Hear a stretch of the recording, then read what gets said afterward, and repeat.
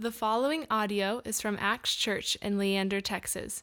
More information about Acts is available at actschurchleander.com. I want to ask you all to pray with me. Dear gracious Heavenly Father, we thank you for today. This is your day, no matter what goes wrong with it. We are here because you are here. Open up our hearts and minds, Lord, that we may love your word, serve your word, and share your word with each other, with the church, and the world. We ask this through your Son, Jesus Christ, and God's people say, Amen. Are you ready to do ministry? That's the title of the sermon. Continuing with our encounters with Jesus, I just want to give you a background of what's happening with the disciples and where they're at. Jesus takes Peter, James, and John up to a high mountain, and there Jesus is transfigured into super white, bright light. They're afraid. They meet up with Elijah and Moses. Shortly after that, they come down the mountain, and they meet up with the other disciples, and they find the disciples arguing with the teachers of the law. And it turns out it's because there was a boy with an evil spirit. Jesus heals the boy. Beginning at Mark chapter 9, verse 30, Jesus shares this. They left that place and passed through Galilee. Jesus did not want anyone to know where they were because he was teaching his disciples. He said to them, "The Son of Man is going to be delivered into the hands of men. They will kill him, and after 3 days he will rise." But they did not understand what he meant and were afraid to ask him about it. Mark chapter 9, verses 33 and 34. They came to Capernaum. When he was in the house, he asked them, "What are you arguing on the road?" But they kept quiet because on the way they argued about who was the greatest. I want you to think as Jesus right now, as Jesus, the patient teacher. From Caesarea Philippi to Capernaum is about 38 miles. That's a day's journey if you're on foot. Jesus waits. He hears that his disciples are arguing on the road. But he waits until they're all in a house, and he asks them again, "What were you arguing about on the road?" The amazing patience that Jesus has with his disciples, giving them an opportunity to open up their hearts and minds so that he can direct them to his Father's words and love. Now I want you to think of Jesus as Jesus, the listening teacher. Mark chapter 9, verse 34. But they kept quiet because on the way they had argued about who was the greatest. The text doesn't say what they were arguing about, but we can think if they were fishermen, carpenters, and tax collectors, their conversation could have been about, I make the fanciest woodwork, right? Or I kite the biggest fish, or I keep the numbers a lot better in the tax book. Who knows? But let's bring that thought back down to our day. One scenario. Can you imagine going into a job interview and the employer asks you questions about your resume, and you just stay quiet because you're thinking your resume is so impressive and so great that you don't say a word? Yeah, that's awkward, isn't it? You know what would happen? "Hey, don't call us. We'll call you. Thank you for coming in. Bye-bye." Jesus doesn't treat his disciples that way. He wants to listen to them. He's very patient with them. If you permit me, I want to compare us with a bunch of cups. I think it's pretty safe, so that way after the service, you don't feel like jumping me if I do something wrong, huh? Indulge me for a moment. Let's say if you were this coffee cup. This coffee cup was bought in Arizona in the Grand Canyon. If you were this coffee cup, you would spend your time telling everybody where you've been. You've seen the Grand Canyon. You've done this. You've done that. This is there. That's great. If you were this coffee cup, you may spend your your time telling people, hey, look, I don't need your help. I can stir myself. I don't need you. I got it all taken care of.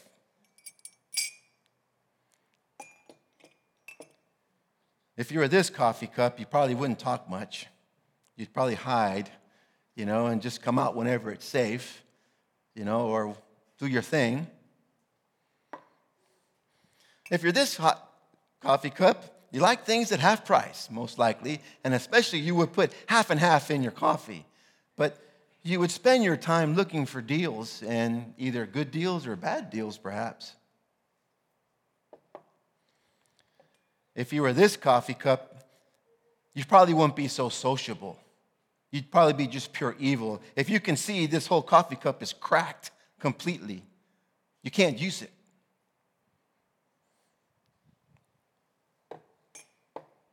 If you were this coffee cup, whoa, you could say, I got everything in control, man.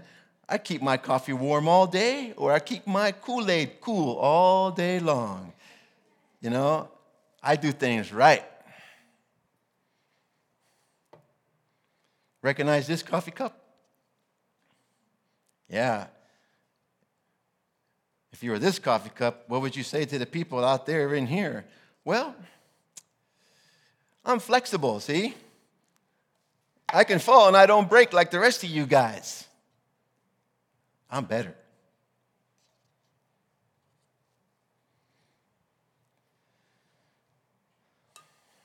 If you were this coffee cup, you can't do much either. You're just bent out of shape. And you just don't fit in society. You may not fit in even with your own family. Those are the things that Jesus is hearing coming out of his disciples.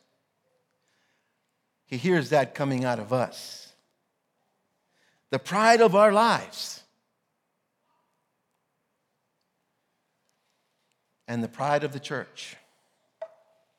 So often I think that a lot of times why it's difficult to do cross-coastal ministry, bilingual ministry, is because we're so prideful. We're not realizing what we're doing. We're not connecting with people because we're too busy thinking of our own greatness, our own capacities, what we can do.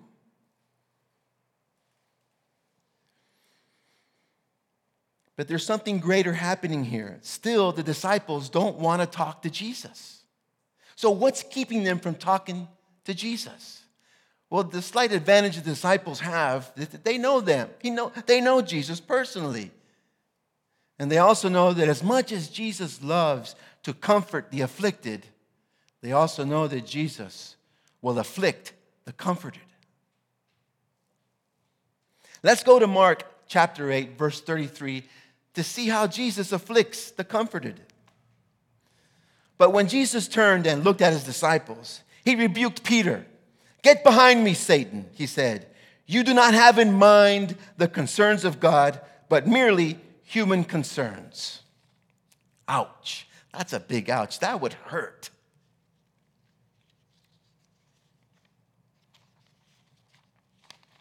Let's take it even further.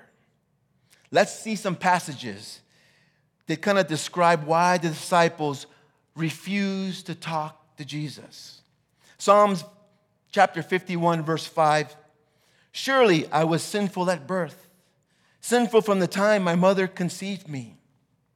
We enter life this way, sinful, not knowing God, and eventually sinning full time. 1 Corinthians chapter 8, verse 1. "We know that we all possess knowledge, but knowledge puffs up, while love builds up." We gain intelligence as we grow over time. Good and evil, sharing and withholding truth and lies. 1 John chapter 1, verse 6. "If we claim to have fellowship with him and yet walk in darkness, we lie and do not live out the truth." We can deceive ourselves by being close to the truth, but not really in the truth. So these are the deep reasons why the disciples, you and I, refuse to talk to Jesus on a regular basis while he is the patient teacher, the listening teacher. Let's summarize that. What's happening? Well, the disciples know that they're in ministry with Jesus, and they've seen him do miraculous things, turn super white, heal a boy with an evil spirit. And so you would think how they would attach themselves to all those mighty and wonderful great things, and something starts to grow within them. They start to feel really important. So important that it breaks out in arguments about who is the most important. What's happening is this, that the disciples' version of being ready to do ministry is that they're doing ministry for Jesus, not with Jesus. That's the dividing line. One thing it is to do ministry for Jesus, and another is to do ministry with Jesus. That's why that kind of pride cannot be here amongst us, not in the church, not out in the world. Why is it important then to be here on a Sunday and to hear the Word of God? You know what Jesus is actually doing? Jesus is rescuing us before he's saving us. The disciples didn't want to talk, and they just cut themselves off because of their nature. God has called us to hear the Word of God, to live the Word of God on a daily basis, on a weekly basis, monthly basis, yearly basis, for our nourishment, for our growth.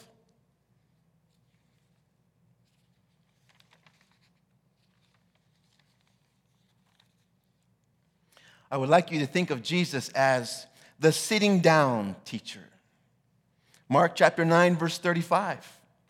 Sitting down, Jesus called the 12 and said, "Anyone who wants to be first must be the very last and the servant of all." If I cover these cups for a little bit so that you don't see yourself up here anymore, it's very possible that we can serve Jesus in any condition that we're in, because Jesus is with us. Jesus is patient with us. Jesus is the one who listens to us and knows us. And right now, he's taken the load off, and he's calling his disciples in private. What an amazing teacher, right? To guide their hearts and stir their hearts once more to his Father's words and his Father's love, conditioning them with the right thinking. And what's that?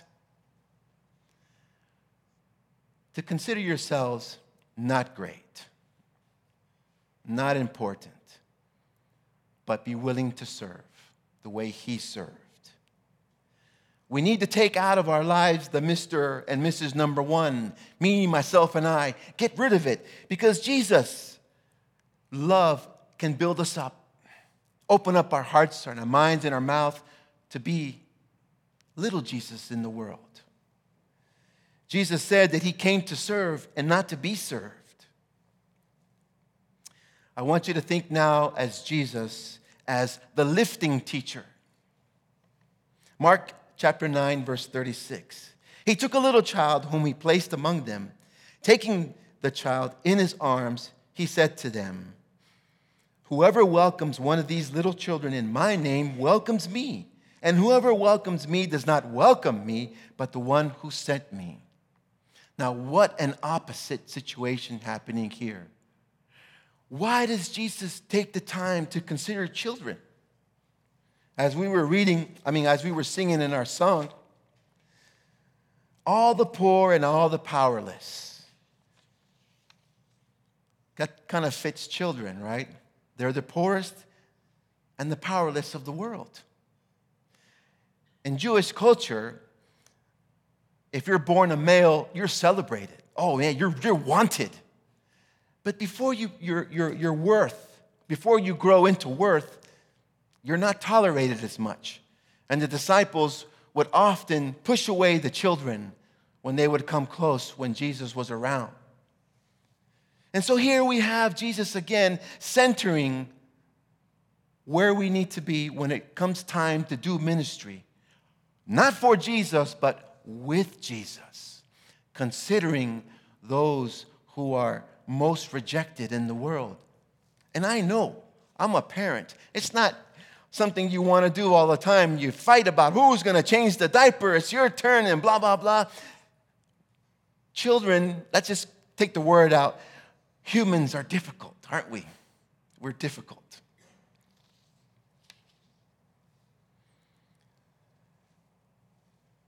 I want you to think as Jesus, the way to the Father teacher. When Jesus shares the importance of welcoming a little one, what he's getting at is that he wants us to see what our capacities are in relation to how we treat people. You may have read this or heard about it in the news. In New York, they passed this law where now you can abort a child at 8 or 9 months in pregnancy. So in our culture today, we have a lot to be concerned about. We have so much work to be involved in because our Lord is there. Our Lord is the one that is involved in caring for the defenseless. So he goes on to say, if you welcome the little ones, you welcome me. But he goes further. You're not just welcoming me, you're welcoming the one who sent me, my Father. And you know what my Father, he said, sent me to do? He sees you. He sees us.